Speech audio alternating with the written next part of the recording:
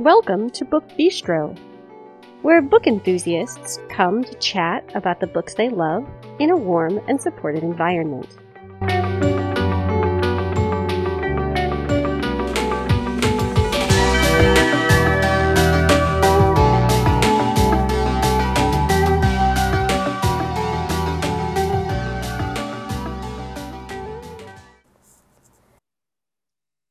Today is Wednesday, April 27th, 2022. This is Shannon, and tonight I'm here with Amber and Brooke, and we are going to have a social justice episode. So at first, when I envisioned this, I figured we would have like some novels, maybe some memoirs, maybe some other nonfiction. No, that's not how it is. We have almost all nonfiction for you tonight. I have one novel, and I think Amber has one novel. The rest is all fact. So we are going to get started with the usual housekeeping information. Then Amber will start us off, followed by me, and then Brooke. You can find us on Twitter and on Facebook by searching Book Bistro Podcast. You can always post just on the Book Bistro timeline. Some of you have done that. I'm always so happy to see when you've published posts there. You can join our Facebook listener group where you can chat with us as well as with other podcast listeners. You can keep an eye on some of what we're reading. We usually update you each Wednesday with a look at our current reads. If you'd like to get a hold of us and social media is not really your thing, you can email us. That address is thebookbistropodcast@gmail.com. Okay, so my first book is actually, I figured, start off with a young adult novel. And this book is Even When Your Voice Shakes by Ruby Yaira Goka. So this takes place in Nigeria. And we meet Amerly. And Amerly and her family live in a small beach community, and they are very poor. It is Amerly and her mother. Her father is kind of in and out of her life, and her little sisters. And at the beginning of the book, Amerly's mother is very depressed because her father has left, and her younger sisters cannot afford to go to school. Amerly is a seamstress, but in order to really become a great seamstress, she knows that she needs to go to school, and she wants to go to school to design fashions, to be a fashion designer. One day, one of her mother's old friends comes to visit, and this woman is very rich. And it ends up that Amerly actually begins to work for this woman. She lives in the city, and she has a very decadent household, and she needs a maid. So Amerly's mother basically says, you are going to go live with these people. You will be their maid. And no spoilers. Amerly goes into the household. She's there for a while, and she's actually raped by the son of this woman. And Amerly, as a young girl in this culture, rape is often seen as, something that, what was she wearing? What was she doing? Why was she there? And there's actually, during the book, there's actually a very interesting conversation that occurs around that topic. And Amerly has to decide what to do. She has to decide, is she going to stand up for what happened to her? Is she going to report it to the police? What is her family going to do? How is everyone going to react? And, it's an interesting and great message, that is sent to young adults about, consent and sexual relationships, and, the fact that even when your voice shakes, you can stand up and make a decision. So my first book is Even When Your Voice Shakes by Ruby Yaira Goka. This sounds really good. I'm going to have to find it. Yeah, it's a really, really short read. I literally read it in 2 or 3 hours. So, the nice part is it's got, um, it's really packs a punch, but it's not too brutal. It doesn't, really all of the action of the book kind of takes place in the last third. Ah, And it's a very slow build. So yeah, definitely one to check out for sure. Yeah. all right. So my first book tonight is Invisible Child: Poverty, Survival, and Hope in an American City by Andrea Elliott. It started as a piece of investigative journalism. It was covered in a few articles in the New York Times, and it was later expanded into a novel. It's pretty long in audio, it's about 21 hours. I think the print book is close to 600 pages. But this is the story of one family, and it's a family that lives in New York City. They are one of the many, many homeless families living in the city. And it starts out like we first joined them in about 2012. We then move forward and backward in time as we kind of chart the progress of their lives, but we also learn quite a bit about their ancestors and kind of how they came to live in the city and to be kind of the people that we come to know.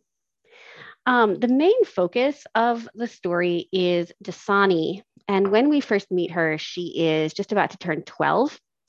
She is starting middle school and really struggling. She lives with her parents and her 7 siblings. There are 8 children altogether. They're kind of a blended family.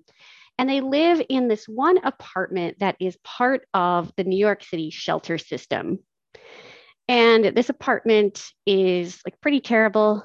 Um, there's always like mice and rats running around. There's a sink that doesn't work. There's mold growing all over the place. Like it is not a great place to live. And yet there are 10 people crammed into this apartment. And I think it basically, I'm trying to remember, I think they said it was something like 500 square feet. And if they're not home by a certain time each night, they are locked out and they are then forced to head back into like downtown New York and find this intake center where they are routed to perhaps the same apartment where they, had been the night before, or another in the very, very huge, sprawling system of New York shelters. So Dasani is someone who seems to do really well in school, and her teachers notice her pretty quickly, and they start wondering if there's a way out for her, if there's a way that she can get some opportunities that her parents and her grandparents and her younger siblings just haven't had. And so ultimately, she leaves her family and heads to a boarding school where they're hoping that she'll finish high school and, perhaps even go to college.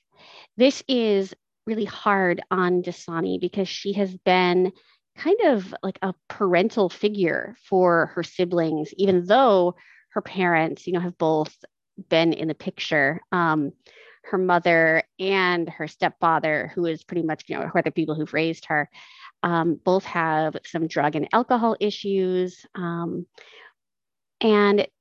a lot of the responsibility for the younger kids falls to Dasani. And so it's hard for her to, leave that behind and focus on being just like a normal kid in a school. Um, we follow this family up until Dasani is about, I think she's turned 18 when the story ends. I keep wanting to call it a novel because it reads very much like a novel. Like it's not dry, it's not full of like facts that make you feel like you're reading a textbook. It's definitely very fact based, but the author's writing style really pulled me in. She stayed in contact with this family for a number of years, and learned not just about their daily lives, but also like their family history.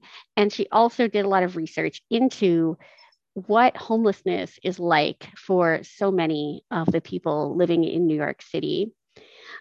This is a hard read at times. I felt just so sad as I read parts of this, but I think it is a really important book to kind of show us that there are people, even today, that are living in less than livable circumstances. So this is Invisible Child: Poverty, Survival, and Hope in an American City by Andrea Elliott. I don't know why this book was actually on my radar for a really long time. And I thought I put a hold on it, but I guess it turns out I didn't. So I just did. Another good, it's an older book, but if you're looking for something that also deals with homelessness in New York City, there's a book called The Mole People, which looks at the ways in which people have been living in the abandoned subway tunnels underneath the city. Mm-hmm. The Mole People. All right, got it. I'll look that up. So my first book tonight is The Inconvenient Indian, a curious account of Native people in North America by Thomas King. So this book has actually been on my TBR list for, I don't know, several years. I've been wanting to read it forever because Thomas King is actually a professor at the University of Guelph. And I'd always wanted to take one of his courses, but I didn't get a chance to. So I was so excited about this book when it came out. And I don't know why. I just never got around to reading it. So thank you for the opportunity. So this book is very much the history of North American indigenous peoples. That's really what it is. But he writes it in such a way that it almost is kind of like how Shannon was saying that it's not really like, it's got facts, but you don't feel like you're being bombarded with facts. So we start out with Columbus coming to North America. And he talks about how Columbus wasn't really the first one to discover North America. There were actually other people who discovered it. And actually, nobody really discovered it because, the indigenous people were here before anyone ever came. So it was already discovered, really. It just wasn't on somebody's fancy map. Then he kind of evolves into talking about how we only really, in our history books, we learn about the more well-known battles. So we have Custard, everyone knows Custard. We learn about Louis Riel here in Canada and all that happened with them. But then you don't really learn about, there's some battles that so many more people were lost and we don't really learn about them. And it's kind of why is that? And so he kind of discusses that. And then he kind of goes into talking about how he talks about, it's going to sound kind of funny, but he starts talking about cowboys and Indians on TV and how we're always seen as the drunk guy. There's the drunk Indian, the dead Indian. There's never the hero Indian. Rarely do you have that kind of connotation. And then he was talking about how there's only a couple, maybe I think 2 Native people who have stars on the Hollywood Walk of Fame. And one of them is Will Rogers, who actually never played an Indian, even though he himself is indigenous. And then we also have another Native person who only ever got to play Native characters. So it was kind of interesting because he talked about why is this? Why are Native people always kind of stuck with these Native parts? Because there really are no natives out there that act and who actually have non-native parts.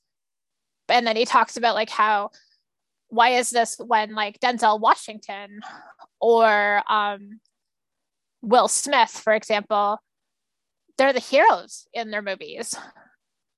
So he talks about this and how there's this whole idea of Indigenous people, even in our popular culture. So then he moves into laws and policies and how the government, both in Canada and the US, they really treat Native people like children. They tell us like who can be Native. So here in Canada, you have to have a certain percentage. It doesn't really matter if you're like taken in by a tribal group. It really doesn't matter. Like it's this whole percentage idea. And so in the 1980s, a lot of women, Native women here in Canada, were losing their status because they married white men. So he talks about the injustice of that and how like women really weren't treated well. And there was this whole idea that you could become Native by marrying like a Native man, or you could become unnative, which is kind of funny, but you lose your Native status for marrying a white person. So he was talking about all that and how there's many generations out there now who are like, even though they might have the right percentage, they still aren't considered Native. So he talks about that.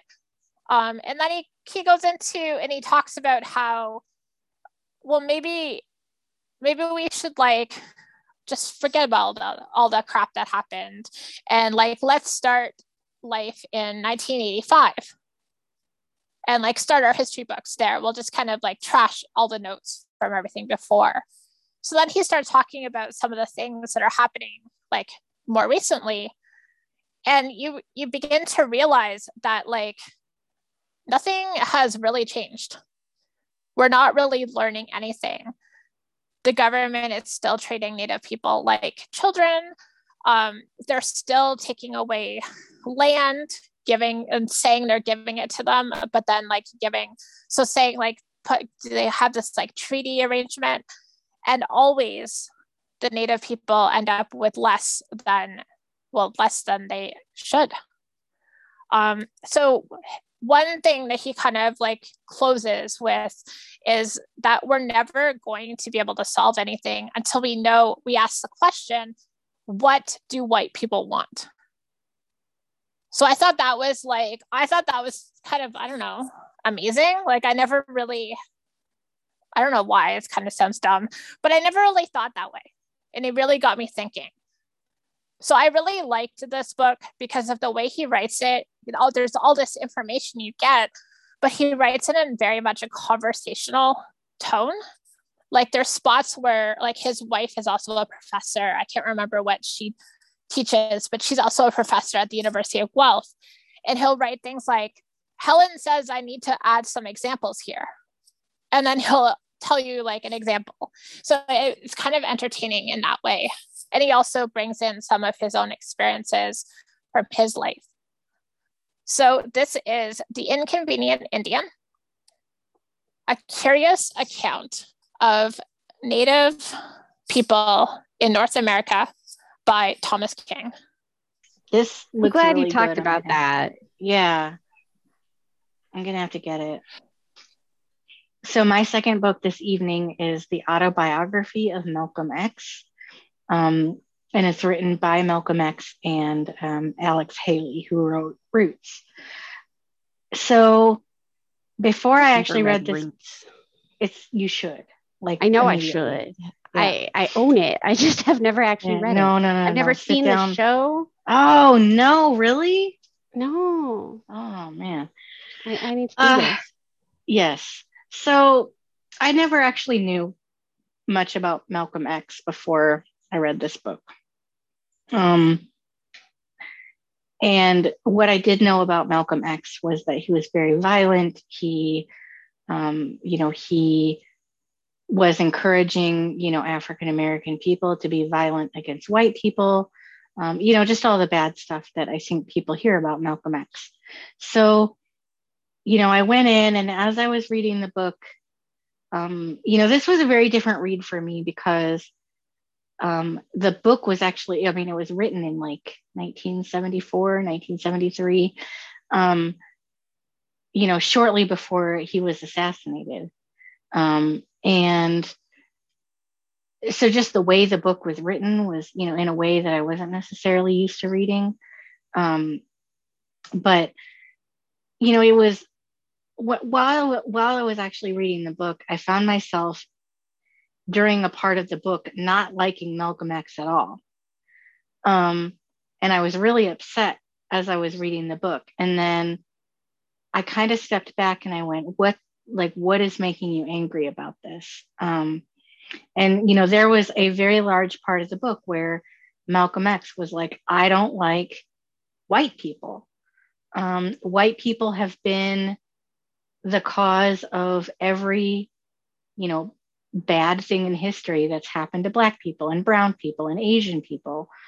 And, I really found myself getting really defensive as I was reading the book. But then I kind of stepped back and I said, why are you angry? Is it because of what he is saying or because you agree with it and you don't want to? And then, as the book goes on, he goes on pilgrimage to Mecca. He goes on the Hajj. And he starts to kind of rethink how he thinks. And, he starts to realize, hey, some people are actually allies. And it actually does talk a lot about what it takes to be a good ally. Before that was really even a term, that we use a lot. And it was, when I was reading the book, it was, like I said, a hard read. And it was one that in a lot of places I did not agree with him.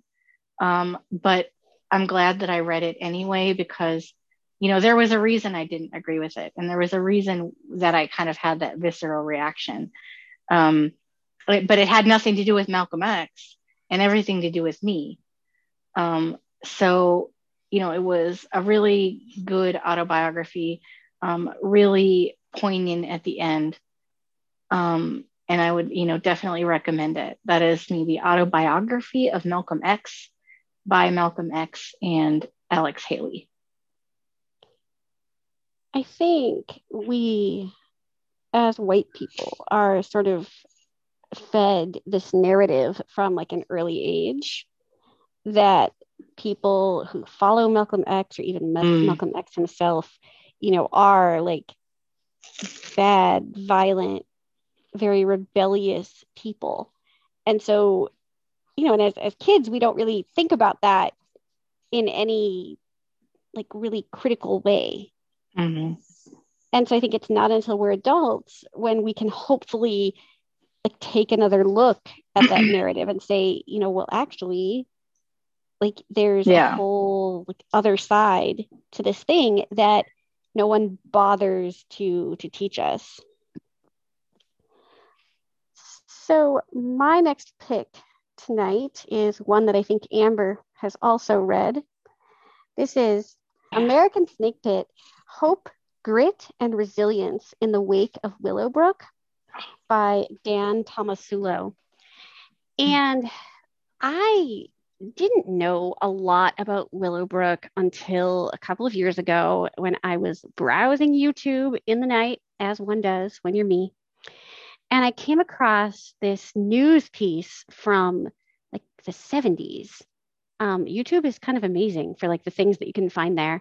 And it was an expose that Geraldo Rivera had done when he was like a very young reporter.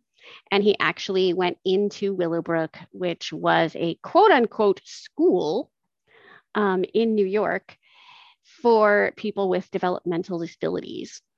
And what he saw there was horrendous. And that is actually like one of the most notable things that sort of brought about some of the changes that we saw in institutional living.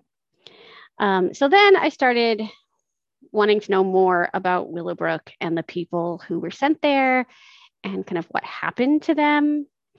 And so I found this book, and this is written by, he was a PhD student at the time, but he was working, in the field, and he was asked to manage a group home for several residents who had come out of what they call Willowbrook State School.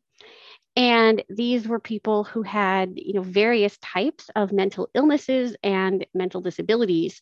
And basically, he just sort of told their stories, like both, their family stories a little bit, but also like what life was like for them now that they were no longer living in an institution.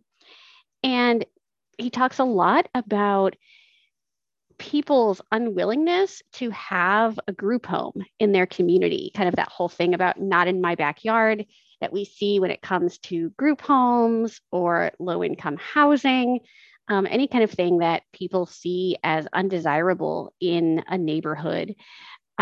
People, have this thing, oh, well, that's a really good idea, but don't put it here, put it somewhere else in another neighborhood, preferably like a quote unquote bad neighborhood. And so basically he charts this, the first couple of years in this group home and how he, got to know the residents as more than just like their various diagnoses, but actually as, people with thoughts and feelings and hopes and dreams that are so often not attributed to people with disabilities, be they, physical, developmental. And we get to know some of these residents too. And I think like parts of it are told in a very humorous way. I was reading this at night and I came to a part where it was talking about how this guy would always say, yes, indeedy do. I'll kill you. And somehow, like just the way this was read, like made me laugh, but not in like a way that said, oh my gosh, like people are stupid, but just like in sort of this incongruous way of just this narrator reading this book. And I think it lends a certain sort of, humanity that people don't often want to see when we look at the mentally ill or the developmentally disabled. Willowbrook, fortunately has been closed for a very long time. And I'm so glad that people are writing and paying attention to the very many terrible ways that it touched people's lives. So this is American Snake Pit, Hope, Grit, and Resilience in the Wake of Willowbrook by Dan Tomasulo. Okay, so my next book is Seven Fallen Feathers, Racism, Death, and Hard Truths in a Northern City. And it's by Tanya Talga, Talaga. So this book is talking about Thunder Bay. It's a city in northwestern Ontario.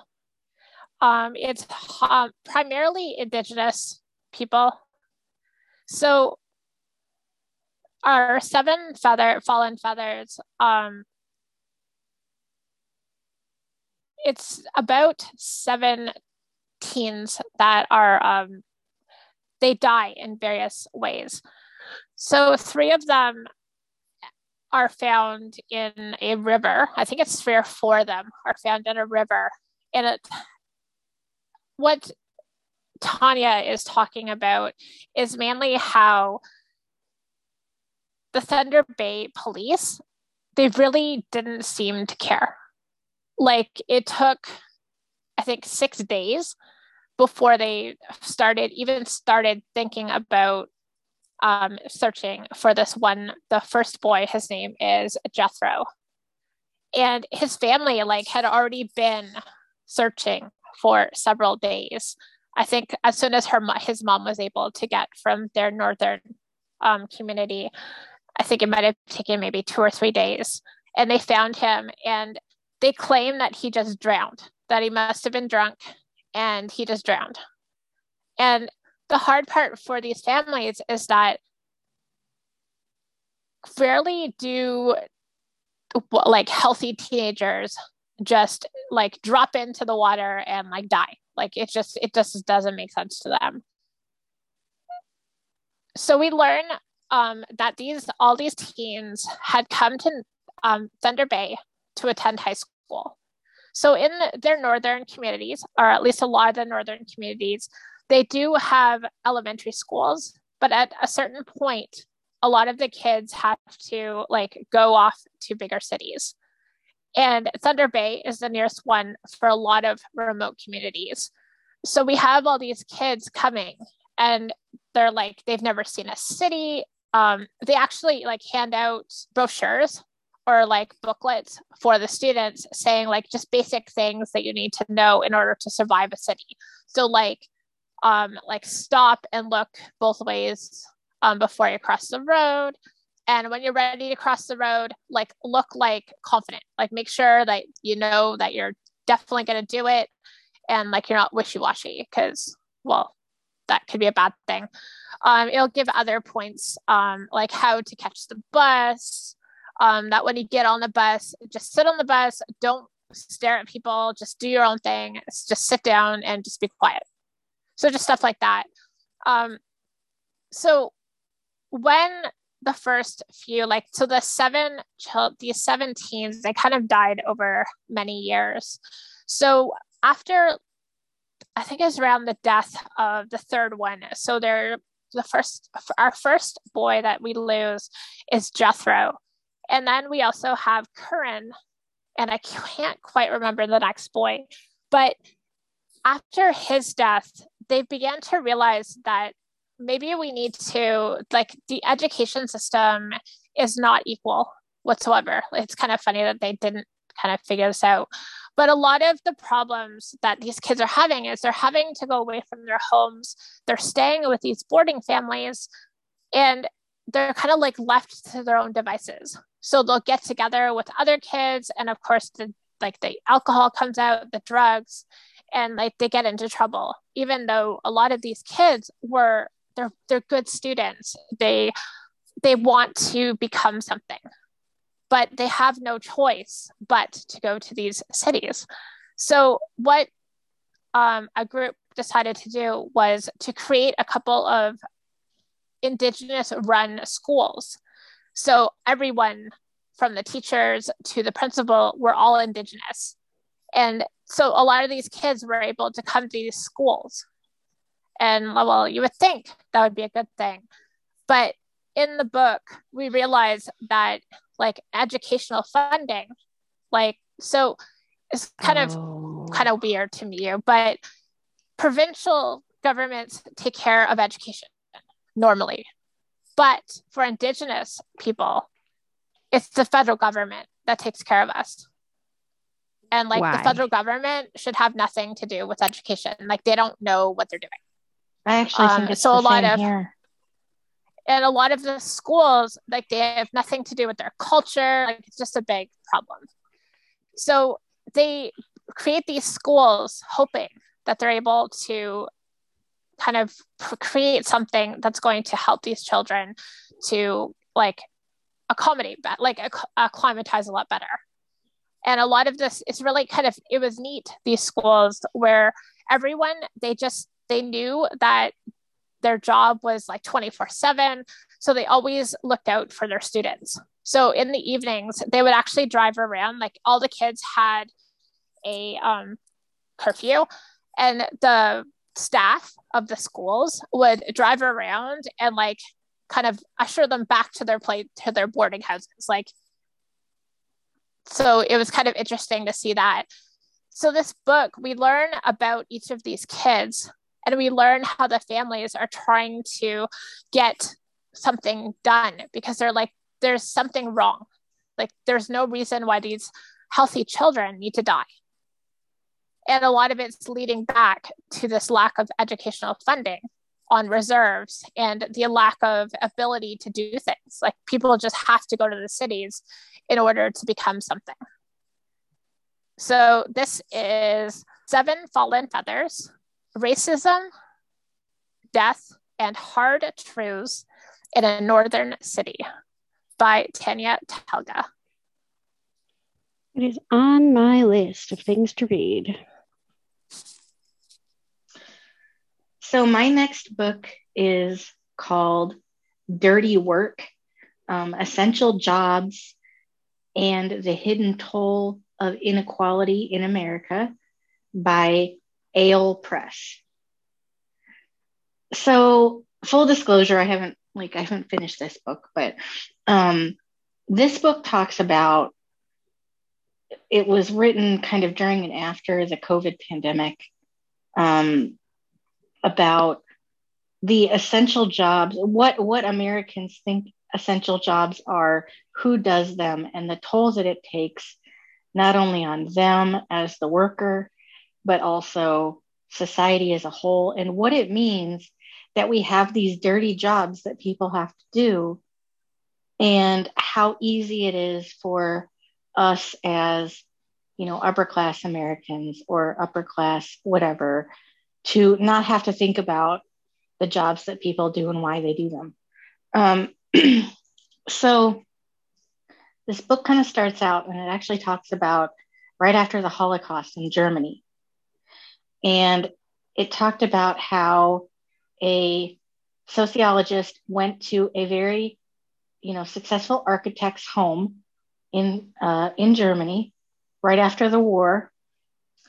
And they were talking about, the Holocaust, and, this German architect who said, he was very, I guess what you would call like democratic, and he was very much for the rights of people, and, the Holocaust was horrible. But then as the evening goes on, he says, the Holocaust was horrible, but, those Jews, they were just breeding like rats, and like they were so dirty. No. Right. They were so dirty, and they were so ill-kept. And then they came into our country, and they, and then their sons and doctors started becoming doctors and lawyers. So I don't believe in the Holocaust, but I believe, something had to be done. And he kind of starts out by saying, like, that is, kind of how enlightened people think about dirty jobs. If they don't have to see them, if they don't have to, if they don't have to think about, as an example, he talks about like prison guards and people who pilot drones, and, people who work in prison mental hospitals.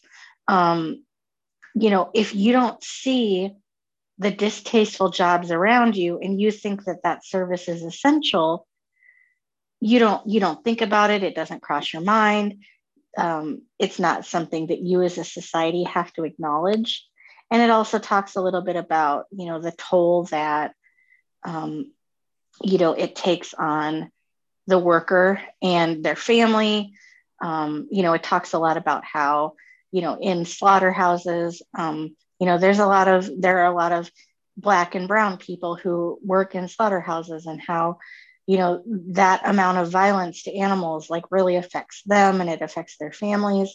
And I could kind of relate to that part of the book, because my dad actually, when I was little, actually used to work in a slaughterhouse. And the only reason that we were able to move to a quote better quote area was because the slaughterhouse actually closed, and as part of my dad's settlement package, they actually gave him the opportunity to go to school, to go to like a trade school, and that's the only reason we ever moved. And had I stayed in the area in which I lived at the time when I was little, I would, education was much poorer. The opportunities weren't as good. And, like I remember stories about, like, my dad would tell stories about working in the slaughterhouse and how, like, there are some meats he won't eat because he knows how they're prepared. And, a bunch of my cousins work in slaughterhouses now, and it's like they will not eat the family, Thanksgiving turkey. So this book is just kind of all about what are essential jobs? Why do we not think about the toll that it takes on a society and people in general? And that's not good for a society when you can brush jobs like that under the rug and you don't have to think about how your, food gets to your table, or how your animals are slaughtered for, consumption, or what happens to mentally ill people in prison, or what happens to, the drone operators. That is not civilization. That's actually going backwards, even though people like to think that, even really, so-called enlightened people like to think, a lot of talk, but not a lot of action. So it's a really interesting read. And again, that book is Dirty Work, Essential Jobs, and the Hidden Toll of Inequality in America by AOL Press. Wow. Yes, super interesting. We don't think a lot about those things. I remember there's a town not too far from where I live. It's like a township that's loosely affiliated with Detroit. And it used to be this like sort of, I don't know, like nice family friendly place. They always had the Polish festival there. And when I was living out of state, this thing came on the news about how somehow there was no trash pickup in this place anymore. And this whole area was just like filled with trash. And there were like giant rats, like the size of my cat, that were just living there because, there was no sanitation department that was responsible for this area.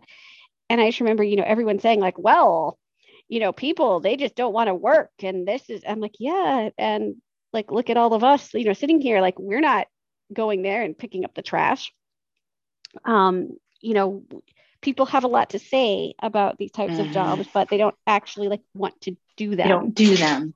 No, they just like complain that other people aren't doing them well enough. My next book is also super depressing, but super important. This is I Can't Breathe, A Killing on Bay Street by Mike Taibbi. So for a lot of us, like we associate I Can't Breathe with the last words of George Floyd. And that's true. Like those were the words that he said over and over and over, I think something like 27 times, as he was being killed. But in 2014, Eric Garner also spoke those words as he was being killed by the New York City police. So he was not homeless.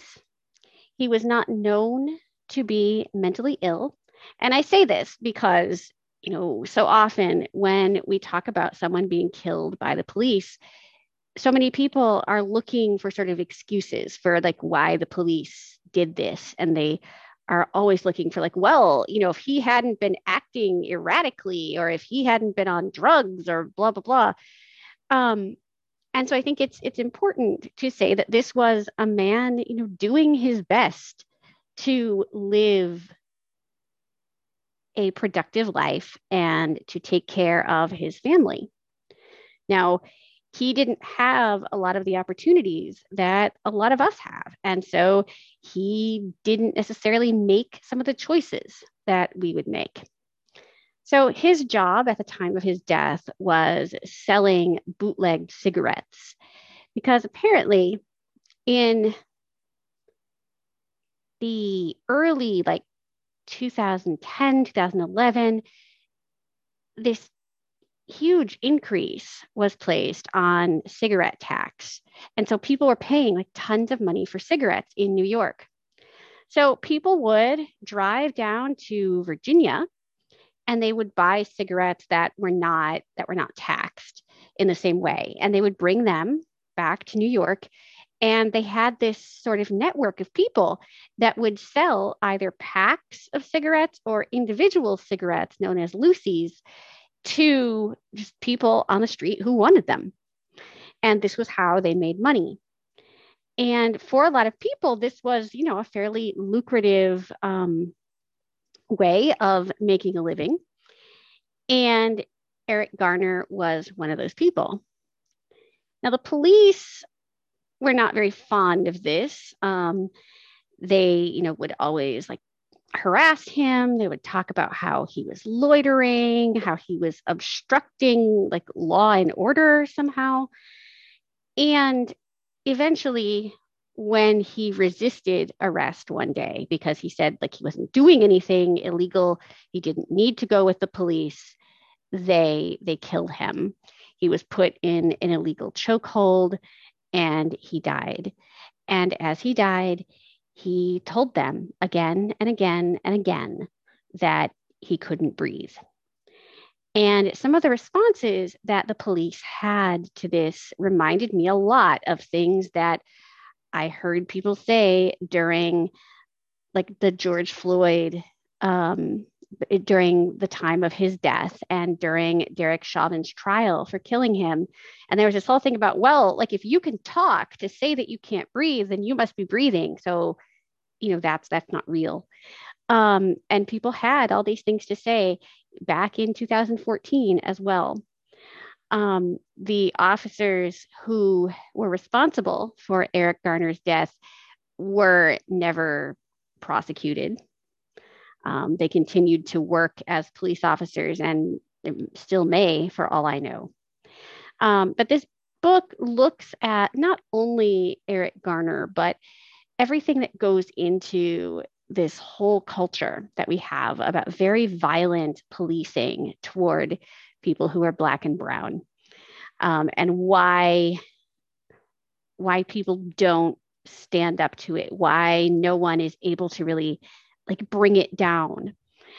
This was written in 2017, and he talks about just various things, that go into policing and the ways in which police officers are trained, the ways in which they're taught to cover up for one another, the ways they can falsify arrest documents so that even if they are arresting or detaining someone for an illegitimate purpose, they'll, kind of cover their butts and make it so that people think that they're, doing their jobs instead of just harassing people needlessly and in way too many cases, killing them.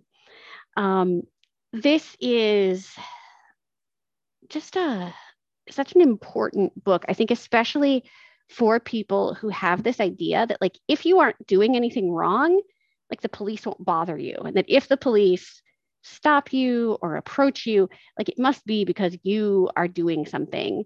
And I think in a perfect world, we might want to assume that that's true. But so much of what's going on in society today should teach us that it is not true. So this is I Can't Breathe, A Killing on Bay Street by Mark Taibbi. I talk a lot, to friends of mine who, have family members who are police officers and stuff like that. And, I always say I wouldn't want their job for anything, but there's also, and any time that you have an unbalanced power dynamic, that's just really ripe for, abuse. So, I mean, do I think all police officers are bad? No. Do I think there's something wrong with the policing system? Absolutely. And when there's little to no accountability for the things that happen, I firmly believe that, Derek Chauvin believed that he would get away with killing George Floyd, that nothing would happen to him. And I don't think he was really prepared for the fact that he was found guilty and sent to prison as he, he should have been. But I really think he didn't expect that because history didn't give him any reason to expect it. Yep. So my next book is Highway of Tears, a true story of racism, indifference, and the pursuit of justice for missing and murdered Indigenous women and girls. And it's by Jessica McDermott. So this book is about missing and murdered women and children. And the Highway of Tears is a highway that goes between Prince Rupert and Prince George. Over the years, the RCMP, they claim at the writing of this book, and I think it was 2017, they claim that there are about, I think they said 1,200 missing women and girls. But with all the stories and the things that people are learning through, they've done like task forces and like even just like summits that they've done where they've invited people to come. What if they do have a loved one that's missing? So the estimates they're thinking is closer to like 4,000. And this whole discrepancy kind of gives you kind of an idea of what this book is kind of looking at. And it's looking at how the disappearance and the murder of women and girls, especially Indigenous women and girls, it's like nobody really cares. In a lot of cases, the police would do this like preliminary. First, they would tell you like, sorry, but she's a girl, she's a teen, or she's a woman. She can make her own decisions. So you gotta wait. You can't just report her missing. So like, even though I know one of the girls was like 15, and you would think like if it was a white 15-year-old, then definitely all the what did they called, Amber Alert would go out. And this did not happen. The families were told, no, you need to wait 72 hours and then come back and we'll see where to go from there. And like even the investigations, so she talks about some of the girls and the women have gone missing, and she has like different excerpts from some of the families. And like honestly, I was in tears at times throughout this book just because of how committed the families were to kind of getting the police to take things more seriously. And so she's talking about all these girls, and the first one that's officially kind of written down was in the late 1980s. But they're thinking that there's women as early as like the early 1970s that have gone missing. And like as I said, like nobody seems to care. So she interviews a lot of the families and she talks about their stories, and we learn about girls who they just wanted to live. Like they were great in school, they were wonderful neighbors, they were wonderful whatever. And because these communities are so small and on this highway, it's kind of like the communities are very kind of spread out, these little communities. Like there's like Smithers is one of the places that we visit a lot in the book. It's a small place along this highway.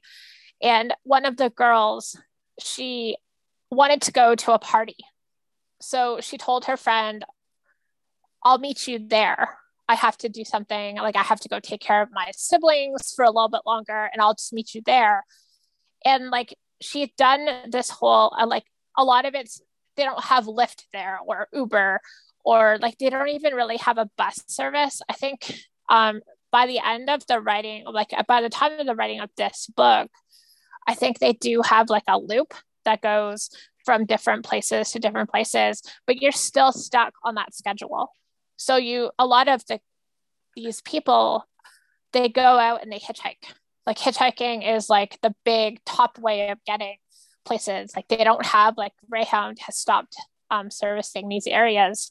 So a lot of these women, they'll go off and they're just gone. Some of these women have been found murdered, but many of them are just disappeared. So she talks about that, and she talks about how there's some of the families have started doing these annual walks. So this one woman, she was walking and she decided, oh, I'm going to start in, I think it was Prince Rupert, or no, Terrace. She started in Terrace, and she was going to walk to Prince Rupert. And she was doing this in honor of, I think it was her sister that went missing. And she meets up with some of the other families, and they end up, like, at first she was only going to do 150 kilometers. And it ended up being like several more 100 kilometers. They ended up walking right from Prince Rupert to Prince George, which is a really long distance. I think they said it was something like 1,500 or something like that kilometers. So could you imagine walking that? Like, not everyone walked the entire time. Like, so the two women were the ones that started, and then they would have people like join them along the way. And then some people would like break off to go because they have to live their lives and make their money. And then other people would join. So they do these annual walks. And the very first walk, they end up in, I think it was Prince George, where there was a summit. So that's where they started learning about more women that have gone missing.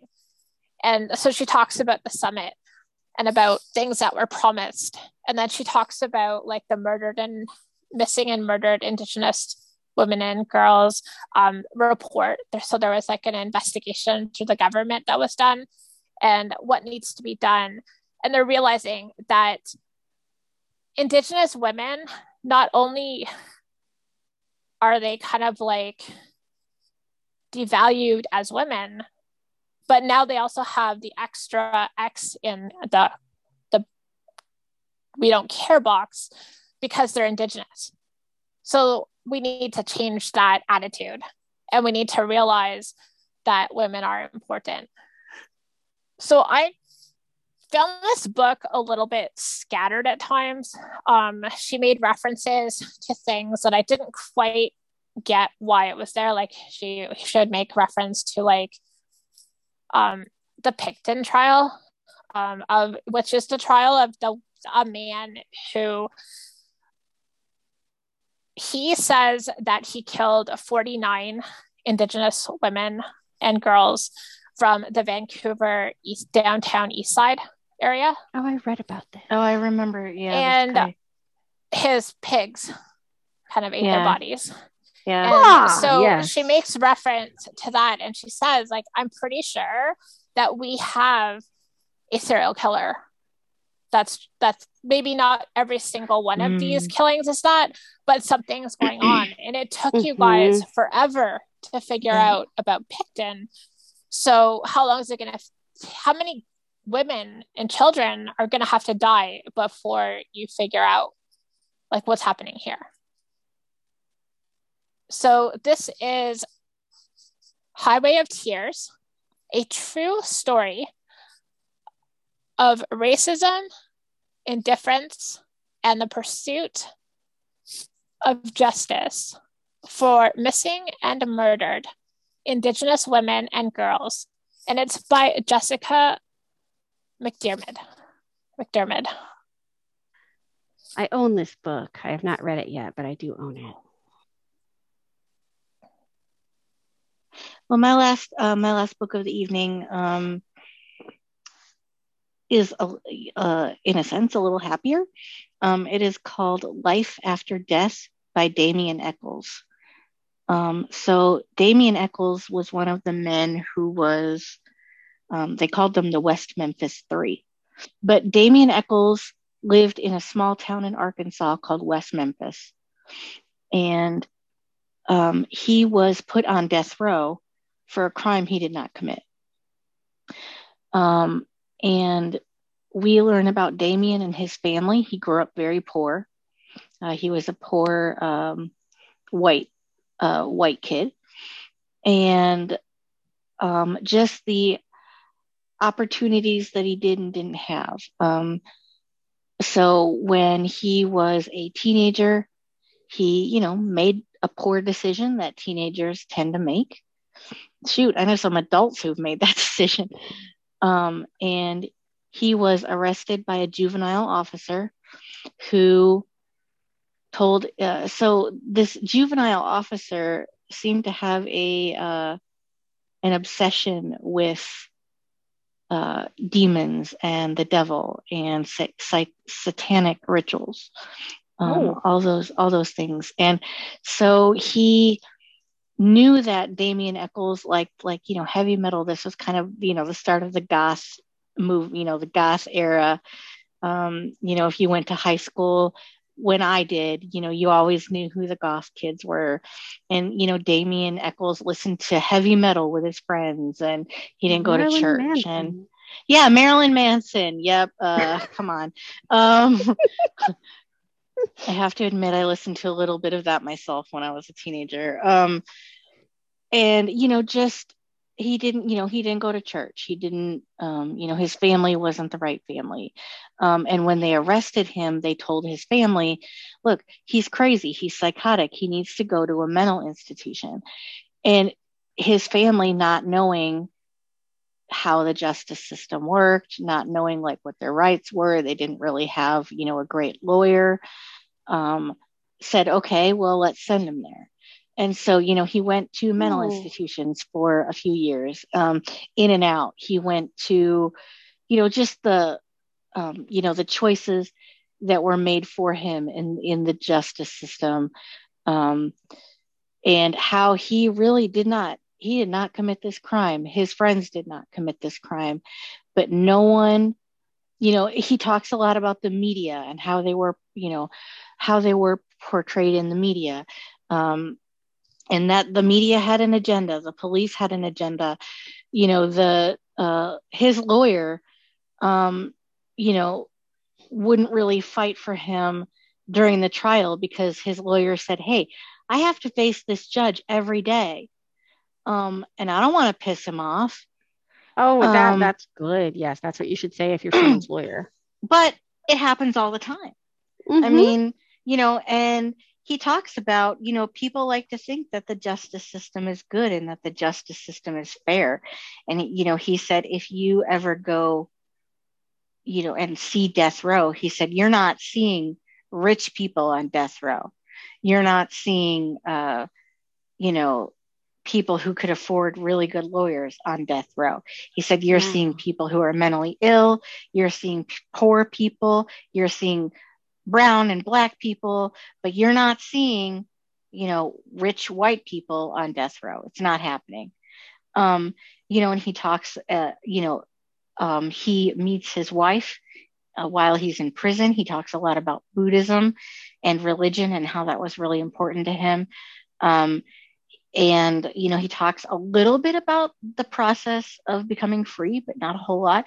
And even for them to be set free, he had to plead guilty because the state of Arkansas did not want to admit that they were wrong. Oh, yeah. And they said, we'll release you and, you all can leave, but you have to plead guilty. So this was a really hard read. At the end, it was sort of hopeful, but to be honest, not really. For an extra dose of reality, he actually reads the audiobook himself. So that's kind of interesting. So yeah, just a really hard read. It made me think a lot about the death penalty and whether or not, I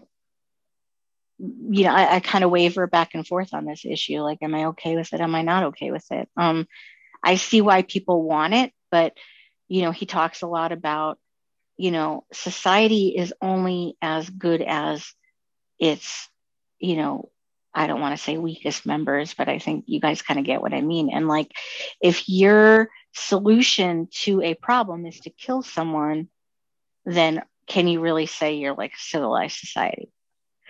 So that book again is Life After Death by Damien Echols.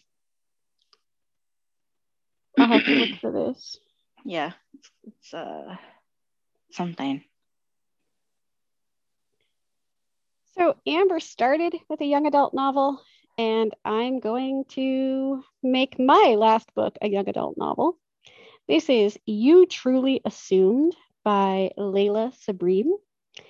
This is the story of 3 Black Muslim girls and the bond they form over an internet blog.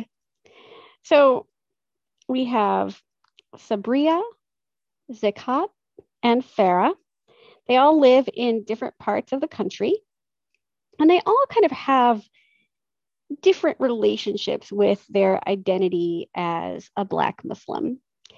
But when there is a terrorist attack near where Zabria lives, and she decides to write kind of an online journal, they connect with one another and they form this community of Black Muslims who are really working hard to process everything that goes along with Islamophobia.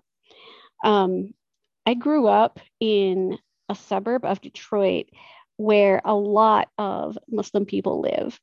My best friend growing up was Muslim, and so I spent a lot of time with her and her family. And so I learned, from an early age about Muslim people, and obviously, learned to view them as not that different from my own family. But in the wake of 9/11, that changed for a lot of people, even people who were relatively tolerant of Muslims, before 9/11. Many of them became very intolerant. And there was a lot of violence toward Muslim people, both like where my family lived and just around the country at large. So these 3 young women deal with racism and Islamophobia pretty much on a daily basis. Some of it is like, very, very in your face. There's no way to look away from it. Some of it is a little bit more covert, and you can, kind of view it as like what a lot of us call microaggression. But it's there, and it takes a toll on each of them day after day after day. And so when Sabria starts this blog, which she calls You Truly Assumed, they find kind of an outlet and a place where they can bond with people whose experiences are very much like their own. But we all know the internet really well. At least I think we do, since like some of us are on a podcast and some of us are listening to a podcast. I think we're pretty familiar with the internet. And we know that on the internet live lots and lots of trolls. And so people decided that they didn't like this blog and they wanted to shut it down. And so now these 3 girls are trying to decide, like, do they kind of stand up for their right to speak their truth on the internet, or do they retreat sort of for their own safety and, let it be shut down? I loved this book so much. I think it's exactly the kind of thing that my friend and her family would have wanted to read when we were growing up. I think it talks about the bonds that people can form, even if you've never actually met the people that you're bonded to. Technology has done a lot to draw us closer together, even as it pulls us further apart.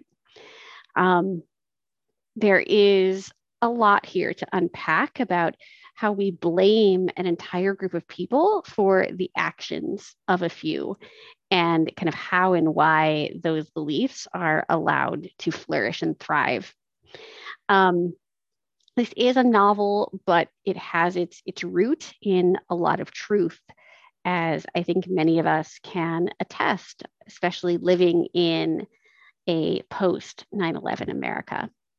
So this is You Truly Assumed by Layla Sabrine.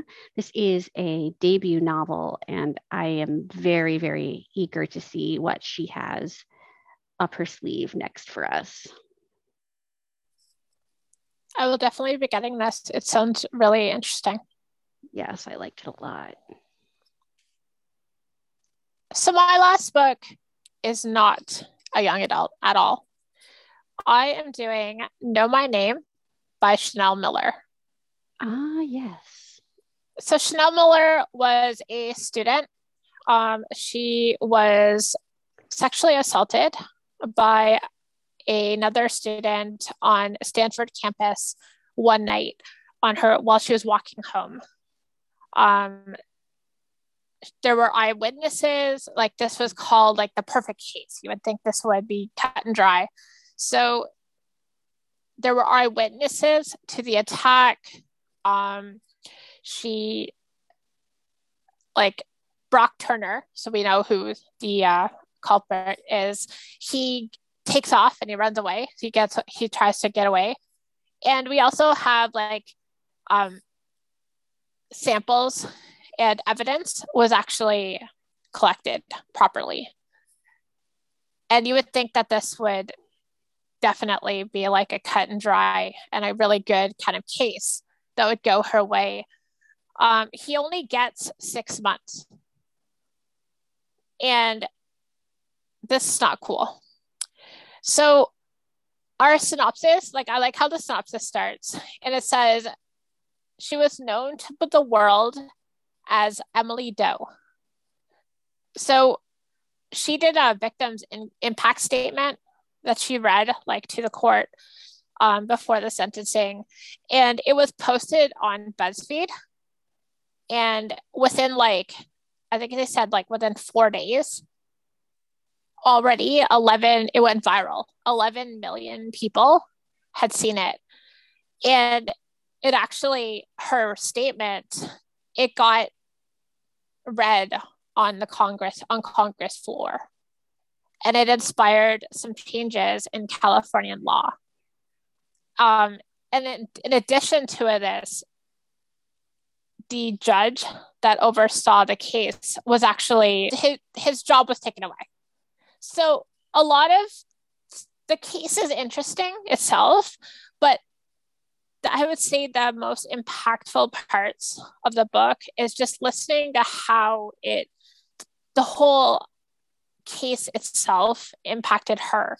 So, like, she talks about how victims are re-victimized. Like, when you have the collection of evidence, you have all the questioning, when you're in court, and how you're like cross-examined by the defendant's lawyer, how you're always kind of treated like it was your fault.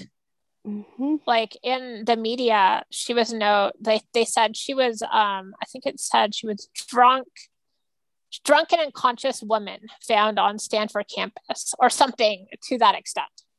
Mm-hmm. So through this book, she wanted to reclaim her name and kind of tell people, like, no, I am not the unconscious drunk person that was found on campus. I'm Chanel. Like, I have dreams. I have aspirations. Like, this case has like really impacted not only me, but also my family. Like, she talks about how she had to, like, her, I think it was her sister, had to take time off work in order to, because she felt that it's not that she had to, but she needed to, like, for her own abilities to kind of, because it impacts not only the victim themselves, but it also impacts your family and your friends, because she went through a period of time where she didn't want to do anything. Like, she just wanted to stay in her bed where it was safe. So she talks about that. And like, one of the things that I read this a year or two ago, and one of the comments I make in my review is that the emotion just pours off the page. And that's just, I think that was the one, this was one of my 5-star reads for that year that I read it. So this is Know My Name, and it's by Chanel Miller. Well, this ends our social justice episode. Thank you to Amber and Brooke for finding such timely and important books to talk about tonight.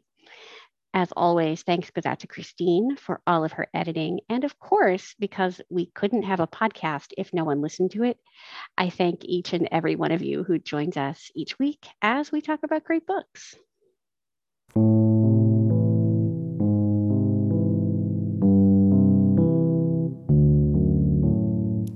If you would like to leave us a rating or a review, you can do that on Apple Podcasts or any other platform that you use to access the show.